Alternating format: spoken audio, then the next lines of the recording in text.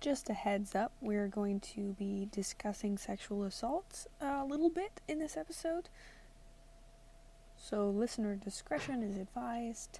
Thank you very much. Here's the episode. The king, assuming the meeting with the engineers was dragging on, had, like the Pent, waived formalities. Descending the flight of stairs from the royal apartments, he'd walked down the hallway trailing his attendants behind him, to arrive in the open doorway precisely as a whole roomful of people stood by watching the Queen of Atolia in the Pent ambassador's arms. No one paints moments like these on walls. Seeing him pale, I understood why even Edis had braced herself after the oath-taking ceremony when the king was told he could not fight in his own battles. That had been illness.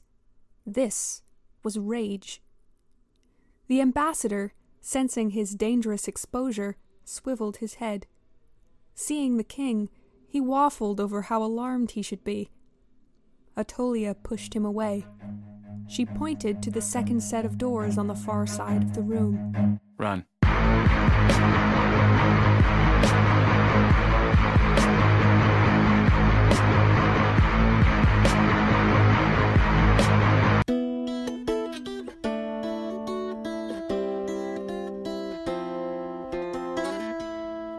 Welcome back, subversive playwrights. It's November 21st, 2021, and this is the Atolian Archives, your Queen's Thief reread podcast to help you recover from Return of the Thief. I'm Noelle. And I'm Caitlin. And today we're discussing Chapter 5 of Return of the Thief. We were just saying as we were taking notes on the chapter that it feels like every scene is something we could spend the entire episode talking about. And also, thank you all for bearing with a somewhat more haphazard uploading schedule. I am on a medical leave from work and the rest of my life, pretty much.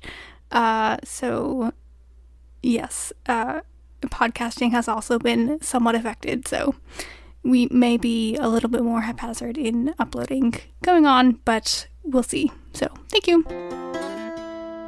So, in the play, Atolia is the name of By the Sea, or maybe they pronounce it differently as one word. And she's a princess who was swayed by a pretty face.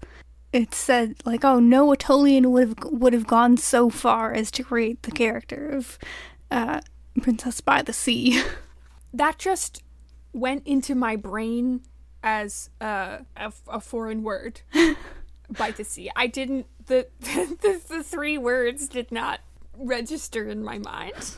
Which makes you assume that Emma Hippolytus also has some obvious meaning in it. Yeah, maybe. I didn't look that up.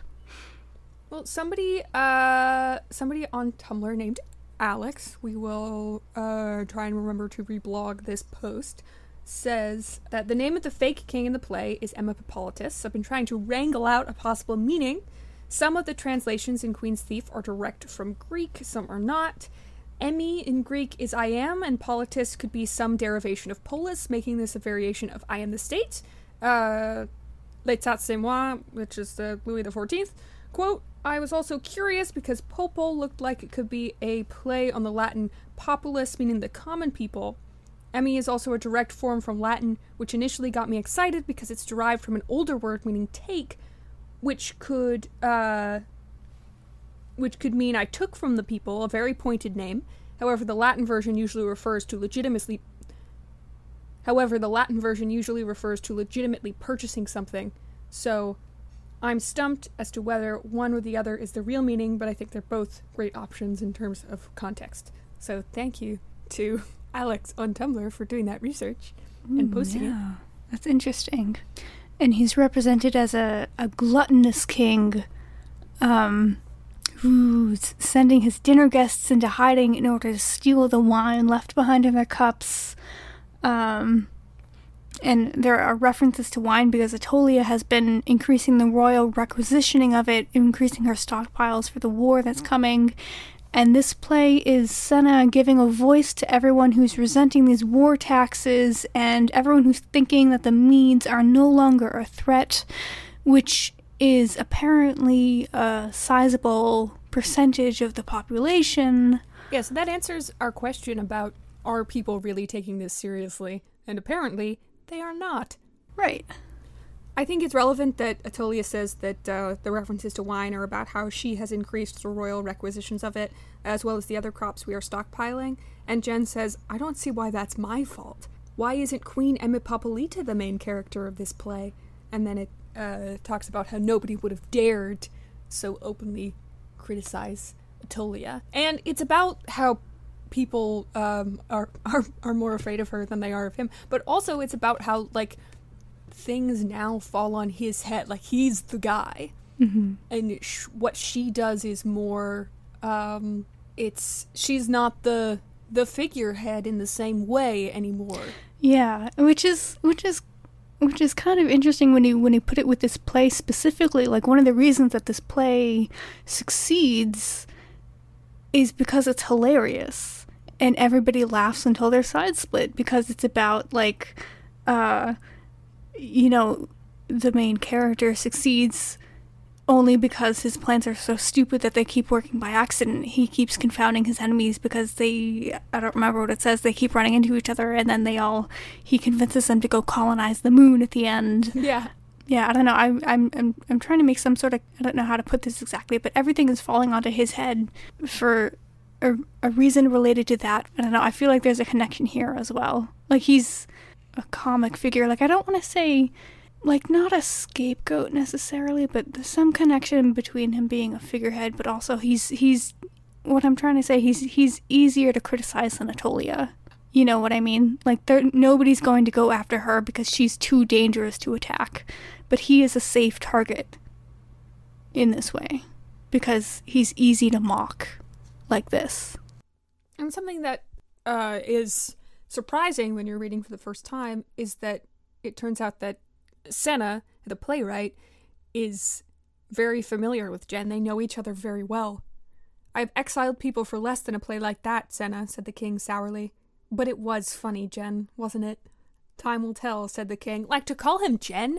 That is an intimate person. Yeah, someone I remember on Tumblr was thinking that they're probably cousins, which I thought was an interesting theory. Yeah. Also, an ambassador says that he didn't go to the play because large crowds inevitably breed disease. Amen to that. Yep. And right on the heels of this scene, in the evening of this day, we get a scene with just Jen and Irene. They're alone together, and Irene is saying, like, Morris priestesses will be much more careful about how they select the judges in the future. And Jen says, well, we have more important things to worry about. The Nemrine are still on the hunt. Costas may still be alive. Costas alert! Yes. Which gives us another clue about the timeline. So we hear at the beginning of this chapter, this is, spring was well begun at this point. So this is the spring, we assume, after King of Tolia has ended. Jen prompts Irene, and she says it's nothing because she's mad about something. And it transpires she's mad at Sophos because Sophos has asked her advice about a prisoner he's holding, Ion Nominus. Yeah, it's really interesting that you're angry at Sophos for asking you to make that decision about whether or not to pardon Ion Nominus, so he wouldn't have to. And she says, I do what I must because I'm Queen of Atolia. I am not here to cut Sophos' food for him. And it's such a great insight into her. Remember last time we were talking about how it introduces more moral questions about war and when it is or isn't more or less moral to kill people. And this is introducing even more nuance about pardoning people. She says Nominus betrayed him. Sophos should have killed him on the spot, and he didn't have the stomach for it. He let a traitor play on his weakness, and the result of his mercy is that he is asked for even more mercy. We are kings and queens, not all-powerful gods. We cannot reward the good men and punish the bad ones just as we would prefer. He should leave Nominus to rot, and I told him so. Yeah, so fairness isn't the point. That is not the primary concern. All of their decisions are utilitarian. What do you think is the point in the Nominus situation? Like the look of the situation? The possibility of him continuing to be a threat outweighs whatever benefit you would get from pardoning him. Like, he had to pardon the barons because he needs the barons. Right, because she says, I told him he should save a better man. Nominus is a liar who will only lie to him again. So that totally makes sense. We also get the great line, Sophos would let a viper nest in his shoe if it said please. And Jen is taking her hairpins out of her hair for her. It's very casually intimate. Ugh, I'm emotional about the fact that, like, he's doing this because it says she finally began to work at the pins in her complicated braids, pulling them too hard, catching a few hairs with each pin and pulling anyway. She's angry right now and she's not being gentle with herself. Like, she's hurting herself. And he doesn't want her to do that. And we also see in this scene that Sophos has matured. Jen is saying the decision is his, and Sophos, of all people, would never try to evade that responsibility. So we see that Sophos has really grown into his role. And there's a kind of button at the end of this about the subjectivity of all of it. Atulia says, Nominus is a liar who will only lie to him again. And Jen says, whereas I am filled with truth as a hive is with honey, his voice sticky sweet. Oh, what a lie that was, she said, her expression finally softening, which, that is a Howl's Moving Castle reference? Yes, I think so. Yes. I think that line appears in The Thief. In The Thief. We're going to have to come back to this because I was not sure at the end of the book, is that why Nominus is there, or did he, like, escape?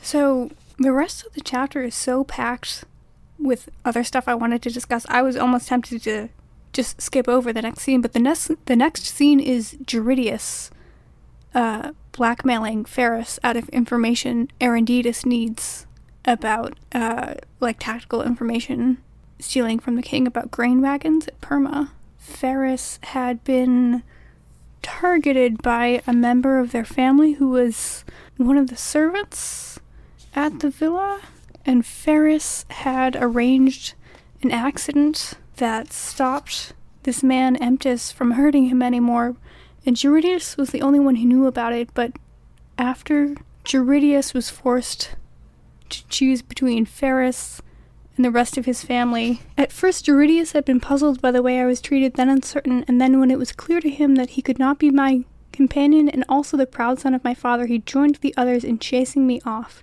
People are frequently cruel in just such an artless, unreflective way. So now he's blackmailing Ferris, threatening to tell everyone here what Ferris did to Emptis.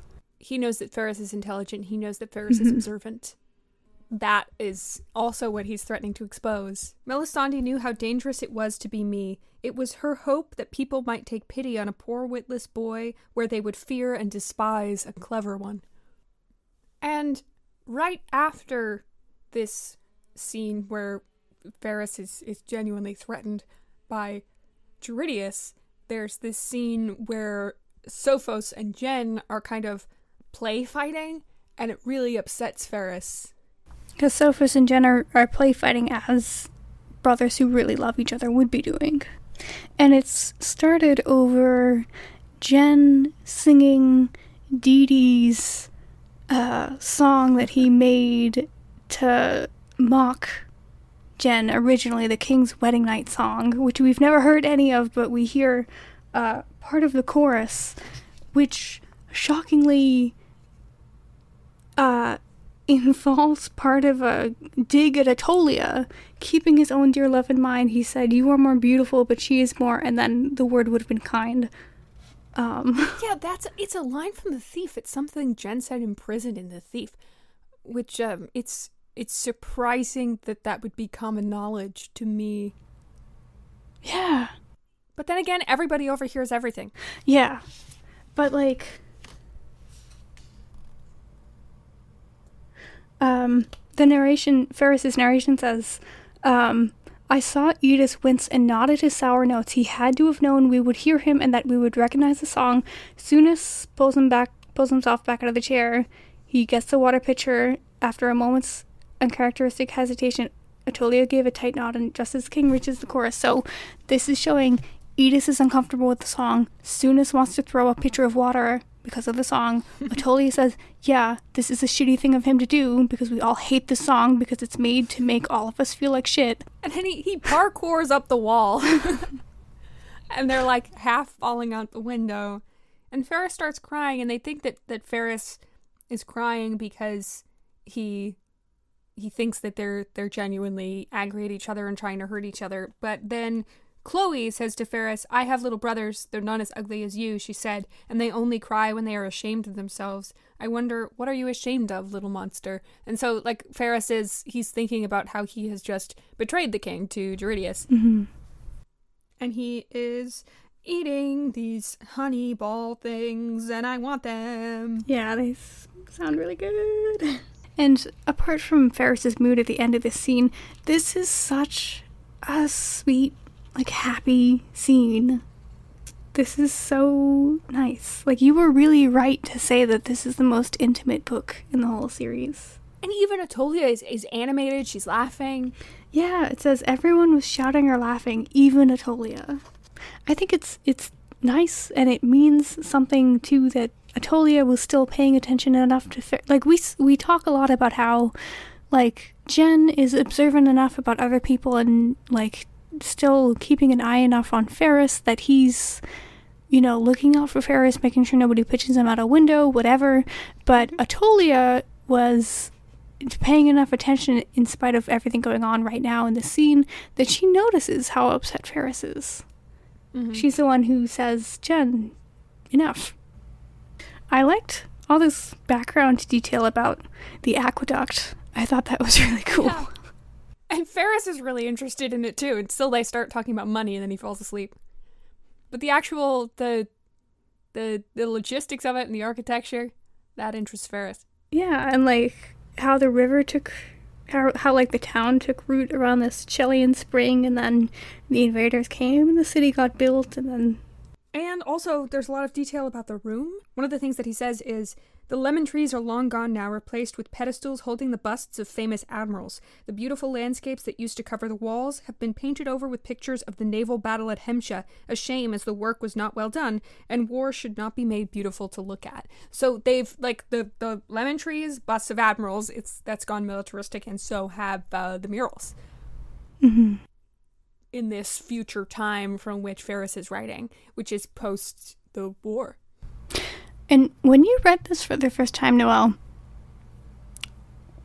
like, how did all these references to the future make you feel? Like, because, I mean, like, we knew that, like, Ferris was still writing from Atolia.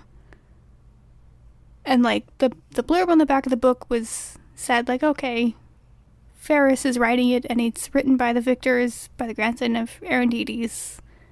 Were you reassured by this, or, like, still nervous about the war and who would live, or, like, what were you thinking by all these future references?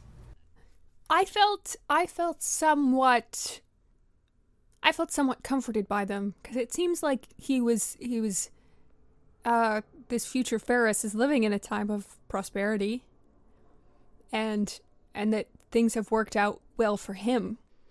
And then the Pent. He's that guy at work that nobody likes. Yeah, so the scene with the Pent. I feel like the whole chapter has so many good, interesting things in it, but the scene with the Pent makes you forget about all the other good, interesting things that came before, because the scene with the Pent is just so much. And it's a type of drama that we haven't really seen before, you know? Yeah, it's like Nahusresh Part 2, but worse. Like, you see, you know, the conversation scene, you're like, okay, finally, we get something with just Atolia. You know, the whole book is like, okay, Jen's just the center and everybody's flipping out about how great he is, which he is, okay, I get it, but, you know, I always want more Atolia, and like, okay, yeah, she's finally getting the better of someone, it's just her, and she's running rings around this guy, and he thinks he's so great, and then she gets assaulted. Yeah. And, like, you get the sense that she would have handled the situation. Yeah, but she can't, because her asshole husband wrecks her ability to do that. He completely finishes what the Pent started and just takes away her agency and her ability to do that by completely overblowing his own reaction and selfishly taking the reins of this situation. And just like somebody says at the beginning of the next chapter, his overreaction makes it so that they can't get any justice in getting the Pence and this one particular man to apologize and put the situation right and get some restitution for the woman who was actually wronged here. Yeah. You know, Atolia never gets any justice or any apology or any revenge or anything out of this situation because Jen was selfish here. And he's so confident. When he calls her Irene, that, like, it caused a physical shudder to Like run up my spine. This scene makes me want to kill somebody. Yeah, we get another line of complaints had been made to the Queen and to the King about bills he'd run up with the palace tradesmen, the unwanted attention he paid to the women of the court, his insults to minor patronoi, and his rudeness to the servants. If he's assaulting the Queen of the country, what else is he doing to the woman of the court? Yeah. Yikes. Yeah, the Kitchens hated him. No one, not even his fellow ambassadors, liked him, but there was little that could be done. He was the ambassador of one of the most important countries on the continent. Only the Braylings were more powerful. And he says, we have a saying in my country that a beautiful woman deserves love. And everybody, makes wide-eyed yikes faces at each other. And then Atolia says, ugly women do not? As if genuinely curious. And he's not listening to her. It says this is not what the Pent had expected, and after a brief hesitation, he ignored her. It says a little further down, the conversation which Cutie had obviously practiced in advance was going further and further astray, so he has it all completely scripted out. And, like, she is so obviously telling him to get lost, and he still goes for it. Because he says, nonsense, you are hemmed about with his spies, but I can silence them. I know what you would say if you felt free to speak. And everybody, the energy in the room shifts. It says the king hadn't moved except to lift his hand to his heart like a man slowly realizing the fatal nature of a wound. He even looked down as if expecting to see a blade protruding from his chest. What a drama queen. A drama king. I'm almost more angry at what Jen did than at what the Pent did. Because you can't expect good behavior from assholes like the Pent. Something that's really interesting and I want to get your thoughts on is, it hurts, he said, his voice breaking. Serves you right, said the Queen, every word as cold as ice. Serves me right, said the King, incredulous as well as angry. He said, serves me right? You dare, said Atolia, rising to her feet like a thundercloud. You dare impugn me. So she's pissed at him. But why does she say, serves you right, specifically? And then she repeats it again on the next page. Yeah, because she's saying it because it serves him right to be in pain right now because he just fucked up. You know? Because the right thing for him to do right then was nothing. Was to go after the Pent by the book in a way that would have had actual consequences. They could have put chains on this guy and put him in an oubliette and then, I don't know, actually done something completely awful to this guy. And she says, if I cannot kill the Pent ambassador, then neither will you. The fire in the king flickered. His eyes fell away from her face. There was another long silence until, in a milder voice, he inquired, can we not kill him? Which is very funny. Like, the scene, it's a really entertaining scene. A lot of it is very funny. I always felt like the serves you right might be referring to something else that happened earlier. Oh, I don't think so. I think it's... You don't think so? No, I think it's serves you right for what you just did. And I think the you dare impugn me is you dare to say that this is my fault. Yeah. Like he's saying you told them to shut the doors as if you're trying to save his life for a good reason. Mm. And, like, why are you trying to save his life? Because you like him? And then they kick Ferris out, and they push the couches together and have some old-timey Netflix and chill, I guess. And everybody else outside the council room is thinking that they're murdering each other. Yeah. They genuinely think that one of them may be dead. I think it's great that Hilarion is relieved to let Frezine be in charge of every situation that's a little bit iffy. You know, the fact that he did overreact like this is a major plot point that has huge ramifications for the war and all that, so, like, that's why it happens in the narrative and whatever, so, like, that's cool and all that, but it leaves a bad taste in my mouth that we never get any sort of resolution for Atolia. About the Pent. About the Pent. What do you think about that? Like, why don't we ever get a sentence in there like, oh, Relius went to go do something to this guy, and before he got captured, he succeeded, you know? Yeah. Like, I feel like that would have been kind of easy to add. I feel like... I mean, I think... You know, there was a lot to work in, so... Yeah, whatever. There's a lot going on. But it also... It calls back to that we cannot reward the good men and punish the bad ones as we see fit. Her opportunity to do something about this was a limited window. Mm-hmm. And she can't make the decision about what she's going to do based on what feels like personal justice to her. Right. Which is, you know, that's what Jen was doing, and it was right. both like personally shitty and not the right political decision, and she has to make the right political decision. And it's the Queen's attendants that really are kind of aware of what's going on and really step up in this situation. Like, not only Frezine, but also Chloe. Mm-hmm. Yeah, I feel like that's also relevant, that this is an entire room of mostly women that he's just completely discounting. Like, oh yeah, I can silence this room of like 15 of the most important women in the kingdom. I could just shut them all up for you. It feels like for most of the conversation, none of her attendants are thinking of the Pent as an actual threat to her. Like, they're laughing at him. They're making faces, they're snorting. He doesn't know that Atolia is making fun of him. And they're shocked that he's being, this forward as to sit on the ground and to use her name because that's, like, ridiculous, but they don't know he's gonna take it that far. Yeah. Because that's crazy.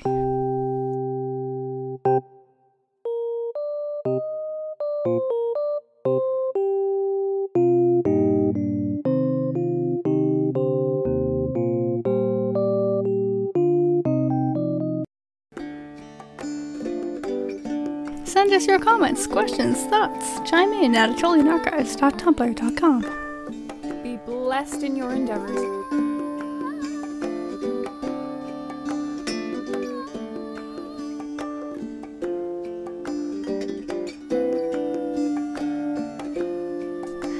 Thank you for listening. This has been an amateur embroidery production. Find us on iTunes, Stitcher, Google Podcasts, anywhere podcasts are available.